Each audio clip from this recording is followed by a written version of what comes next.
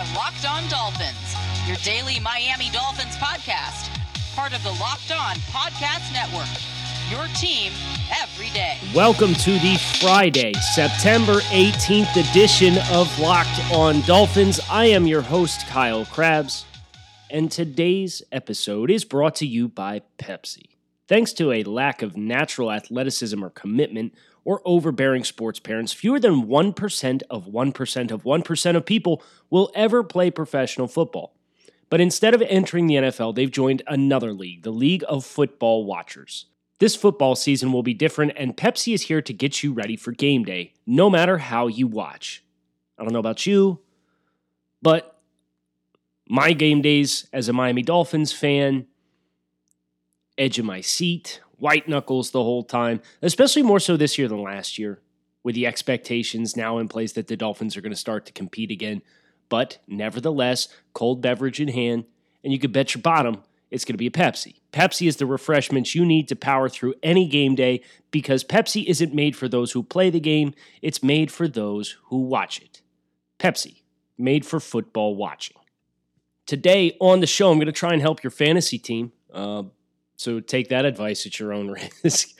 We're going to look at the Dolphins' offensive backfield. We're going to look at the dynamics at play between Myles Gaskin vastly outsnapping everybody else for RB1 on the roster last week. We're going to look at Jordan Howard. We're going to look at Matt Breida. We're going to look at the dynamics of each of these three and who I think will take the biggest workload in week 2.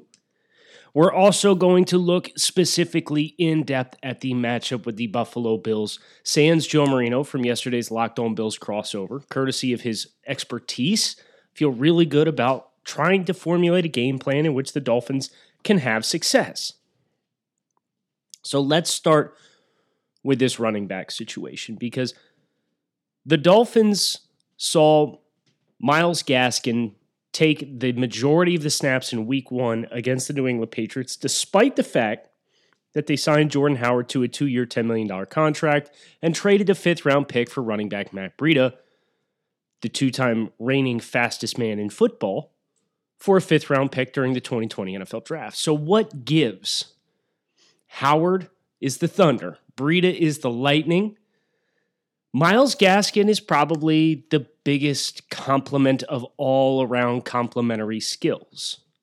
And because the Dolphins found themselves chasing the football game from the very beginning, we played a scoreless first quarter against the New England Patriots, but then conceded a touchdown early in the second quarter, and before you know it, we're into the early portions of the second half. The team's down 11 and has scored 3 points. The Dolphins had to get out of their script. And as a result, and in trying to avoid becoming predictable in any way, shape, or form, it makes sense you would go with the running back who has the most complementary skill set all around, even if he's A, not as powerful as Jordan Howard, or B, as explosive as Matt Breida. So what does week 2 look like for the Miami Dolphins? Well, the Buffalo Bills in 2019 were a team that struggled defending the run. If you remember watching the Dolphins season last year, the first game in which the Dolphins seemed to get any traction or push on the ground was the first Buffalo Bills game. Dolphins obviously went out and invested heavily in the offensive line. Dolphins invested heavily in the running back position. The Bills are fairly status quo up front. They've made some changes along the edge. They lost Shaq Lawson. They do have competent defensive ends in place. The team might be without linebacker Matt Milano for this football game, which would be a big loss, and Tremaine Edmonds left the Jets game in week 1 with an injury. His status is to be determined. As I look at Miami's opportunities to attack the Buffalo Bills and ask myself which one of these running backs best lends to that approach, I genuinely think we will see a much bigger showing in production from Matt Breida this week. Breida was as productive on a per carry basis as what Myles Gaskin was. He just got exponentially less touches and snaps. So how do we fix that? Well, the Dolphins, they were an offense that really struggled with explosive plays and creating chunk gains.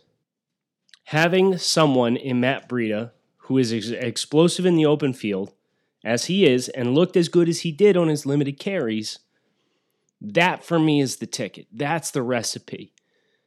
Because you got to find traction on the ground and you have to find explosive plays in this offense to loosen everything up.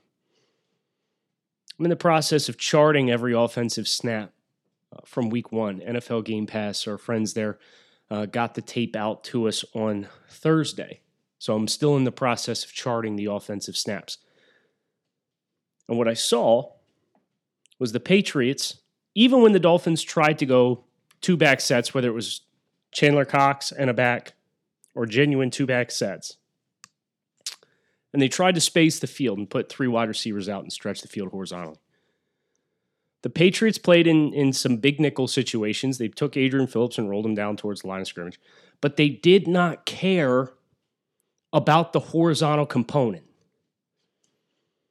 They stayed congested 7-man opportunities in the box.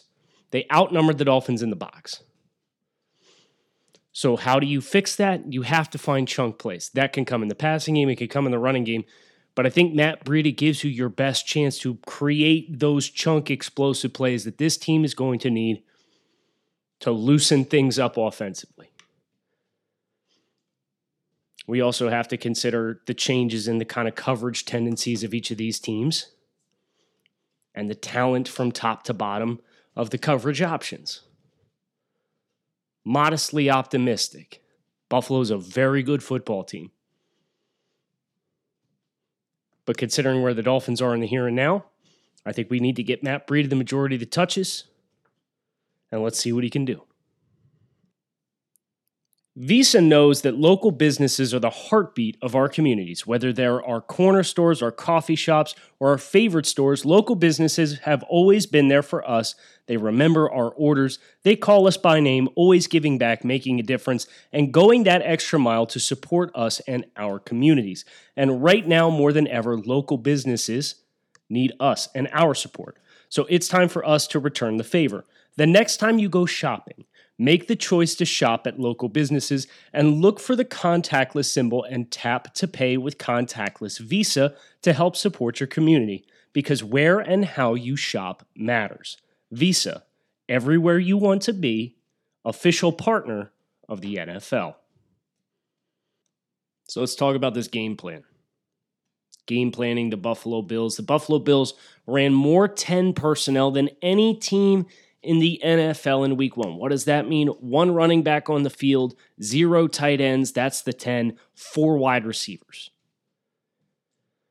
You think a lot about the dynamics that we've talked about with this Dolphins offense and stretching and spacing the field and quick game. And Brian Daboll, the offensive coordinator of the Buffalo Bills, has implemented a lot of these concepts for Josh Allen. Now, they've brought in Stephon Diggs. They traded a first-round pick for Stephon Diggs ahead of the 2020 NFL Draft, hoping to add a better vertical component to the offense. How do the Dolphins stop the Bills on offense? It's a great question. I'm glad you asked. First and foremost, we have to force some level of mistakes from Josh Allen. How do you do that? You have to get him off his set. You have to get him running. He had 2 fumbles as a running quarterback in week 1 against the Jets, 2 turnovers. You have seen him in high-pressure situations not want to take sacks and is willing to throw the ball into coverage. So, I'm good with mano-a-mano, kind of going man-on-man, a lot of man tendencies. The occasional trap zone coverage is when you bring some pressure looks, depending on down and distance. But I do think you're going to have to mirror Stephon Diggs. I would take Byron Jones and mirror Stephon Diggs. Now, of course, the rest of the Bills situation, you get conflicts because you've got John Brown is super shifty. That's not a good matchup for Xavier Howard. You've got Cole Beasley in the slot. That's not a good matchup for Xavier Howard. So maybe we get some mixed and blended coverages with a lock on the slot. We put Igbo, we lock him in place. I think if Xavier Howard is going to continue to be on a pitch count, I like Miami's opportunities to go Byron on Stephon Diggs, Igbo on John Brown, Brandon Jones or Bobby McCain or whoever against Cole Beasley in the slot. I think that gives you movement skills for the players that are comparable to the movement skills of the talents that they're going against. Xavier Howard, if you're going to play him, impress and lock him up on somebody, it's probably Stephon Diggs. It's really tough because Buffalo has receivers that match up well against Xavier Howard. So we're going to go man-on-man in coverage with trap coverages, and I think the simulated pressure situations that Miami brought to the table, they were fine in week 1. The Dolphins had the 6th highest conversion rate and win rate on pass rushes, according to ESPN's pass rush win metric. 6th best in the NFL in week 1. The problem was the Patriots threw the ball 20 times. So how do you get Buffalo into more situations? Now, granted, Josh Allen threw the ball a ton week 1. I think that plays into the favor of the Dolphins. How do you fit up the Bills' running game, knowing that they are conceptually going to try to do what we have discussed from an ideology standpoint the Dolphins would probably like to do, which is stretch the field and test you in light boxes. Well, I think you got to copy and paste from what the New England Patriots did to the Dolphins in week 1. I think you need to be +1 in the box, and you need to force Josh Allen, because for as good and as good as he's been against the Dolphins, and as much of a headache as he's been against the Dolphins, and as much as he's been improved in the short and intermediate areas of the field, you got to tell Josh to beat you over the top, because he's not been persistent with his deep ball. And then you got to trust your athletes on an island to play inside leverage in zero and funnel those receivers into the boundary and squeeze them and make those super tight window throws vertically up the field. Stay +1 in the box. The Bills will probably break out some variation of zone read, and I think the Dolphins' adjustments from getting their asses kicked, to be completely honest with it, against New England, I think they'll be fairly ready for it, but I also don't believe Buffalo is going to come out and call 15 designed runs for Josh Allen. It's not his style. He's much more of a high-frequency scrambler when he runs. And you look at Buffalo's design run tendencies for him, and it almost kind of mirrors what the Dolphins did at their peak with Ryan Tannehill.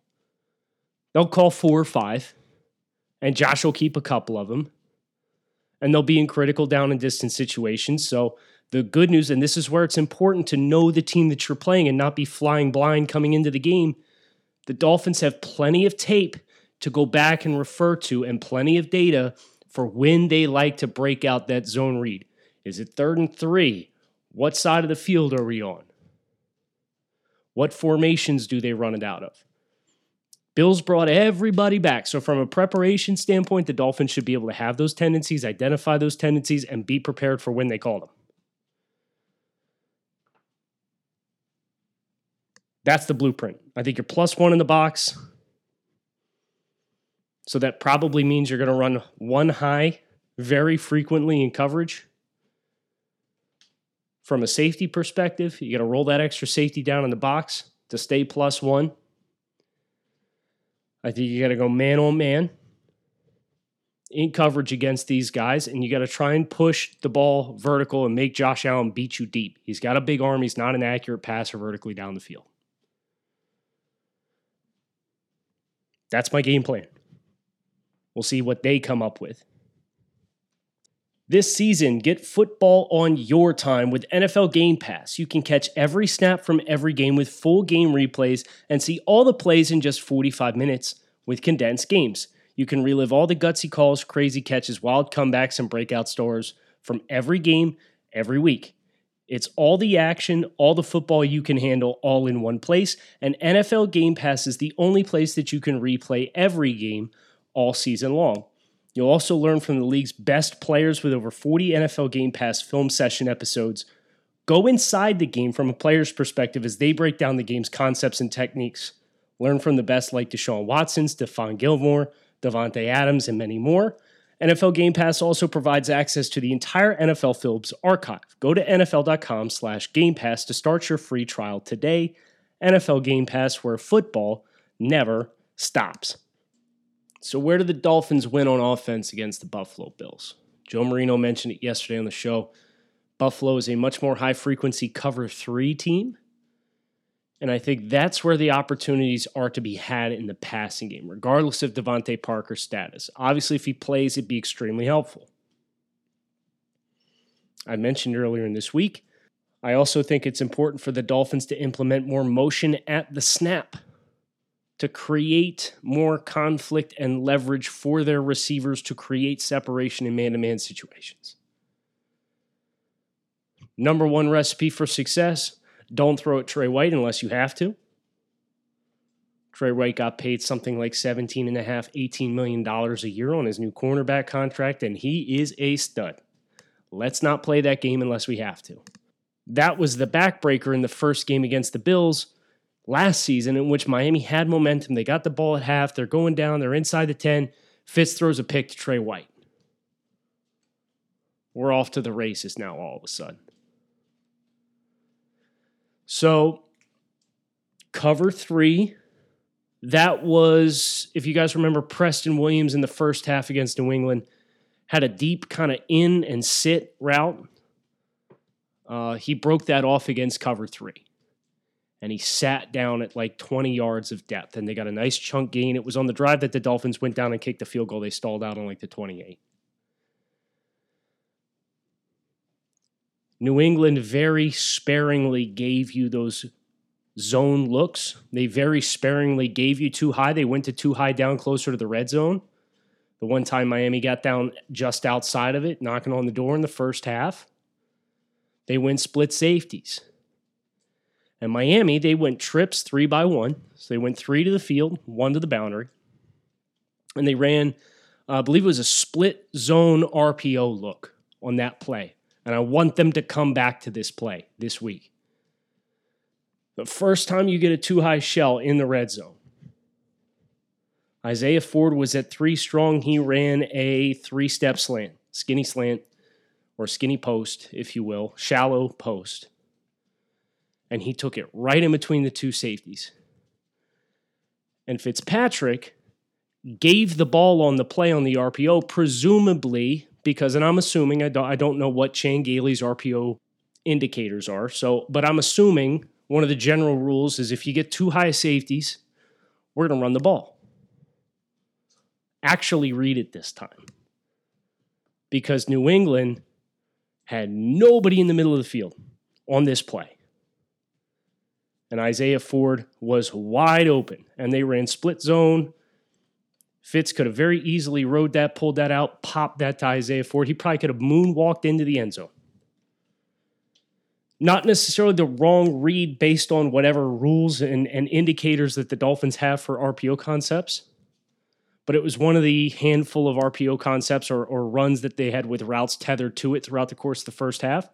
And man, I would have really liked to see him throw it. You can't run it against 3, but the first time the Bills try and give you 2, I want to see it run, if possible, because it was there. The Dolphins, I liked what they did with some of their bunch stuff. They did a modest amount of pre-snap motion. I think it was something like 40% of their snaps they had pre-snap motion, but only 1 snap or 1 or 2 snaps throughout the course of the game where motion was actually in place at the snap of the football. So that's the difference between the 2. I liked what the Dolphins did with some of their motioning into 3 by 1 sets. I liked what the Dolphins did with some of their tight end or H motion to kind of get that tell in the box, see if the linebackers bump over a gap. They need to continue to do that. I mentioned Matt Breida. I think Matt Breida has the opportunity to have a very big game. Because the Bills up front, I don't think they're super imposing. Ed Oliver, first-round pick, top 10 overall selection. He's very good. But you look at the rest of this group, Quentin Jefferson, Harrison Phillips, their defensive ends, Jerry Hughes, Mario Addison, Trent Murphy. This offense should be able to lean on these guys. Now, granted, I said the same freaking thing coming into the New England game, and Lawrence Guy and Adam Butler whooped our butts.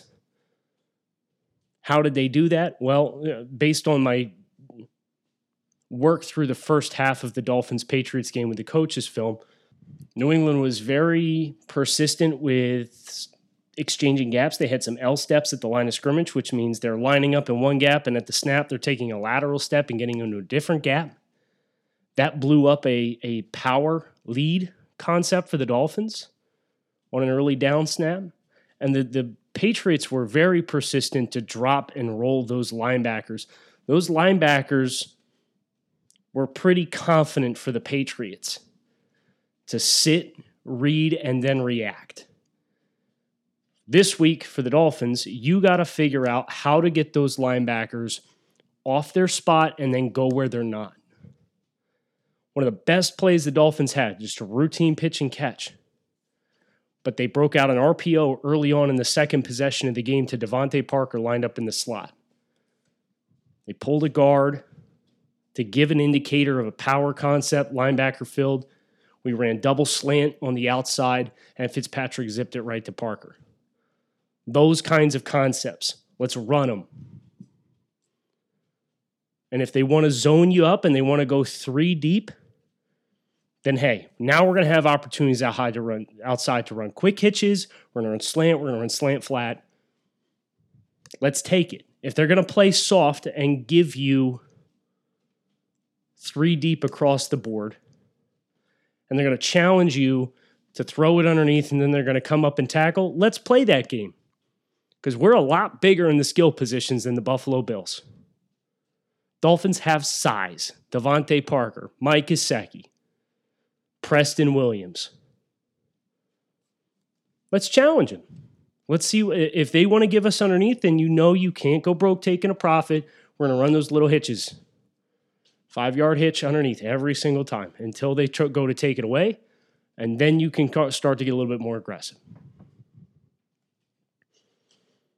This is kind of how I would piece together a game plan if I'm Miami coming into this game. We'll see what they apply of it. We'll see how big of an idiot I am at the end of the weekend when this game comes to a close.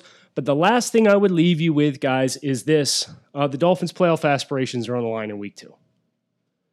That sounds crazy, I know. But 538 did a study a couple years ago, and it looked at every NFL season from 1990 to 2013, almost 25-year sample size. And it looked at every game along the way, whether you were 0-0, 0-1, 1-0, 0-2, 2-0, 1-1, all the way up through like 11 wins and losses. And it looked at what your probability was of making the playoffs at any given point, any given juncture where your record sits. The Dolphins at 0-1 right now, based off that 24-year sample size, have a 25% chance of making the playoffs. A win in week 2 against Buffalo moves that, according to this study, to 41%. It's not great, but inevitably, half of the teams in the NFL are going to start the year 0-1. The Dolphins are among that half. Not every team that wins week 1 is going to get into the playoffs. If the Dolphins lose week 2 and fall to 0-2, their probability of making the postseason goes from 25% to 12%. 12% at the end of week 2. 2 divisional losses. We can't have it. So if you are the Miami Dolphins and if you are serious about playing meaningful football games in December, don't lose this football game. Don't do it. Because the math will say you have a 1 in 10 chance of rebounding from 0-2 to make the postseason. And I like a lot of dynamics about what's going on in this football team. I am not going to sit here and lie to you guys and tell you that this football team in an 0-2 hole is going to be that 1 in 10 opportunity to go do it. It is very early in the season for a must-win football game. But if you fall to 0-2 and have 2 divisional losses, stick a pin in them, man. We ain't making the playoffs this year in that scenario. So big game for the Dolphins. They're at home. They've got the humidity on their side. They're wearing whites. They're forcing the Bills to wear colors. The Bills are going to bake in the sun. Forecast calls for a fairly sunny day. The Dolphins got their asses kicked up front by the New England Patriots. You got something to prove. You're playing softer personnel in the trenches on both sides of the line of scrimmage than what the Patriots can afford you. Let's go win the freaking football game. Enjoy your weekends. Fins up. Let's get a dub. Kyle Krabs signing off. Keep it locked in right here on Locked On Dolphins. I'll talk to you guys on Monday.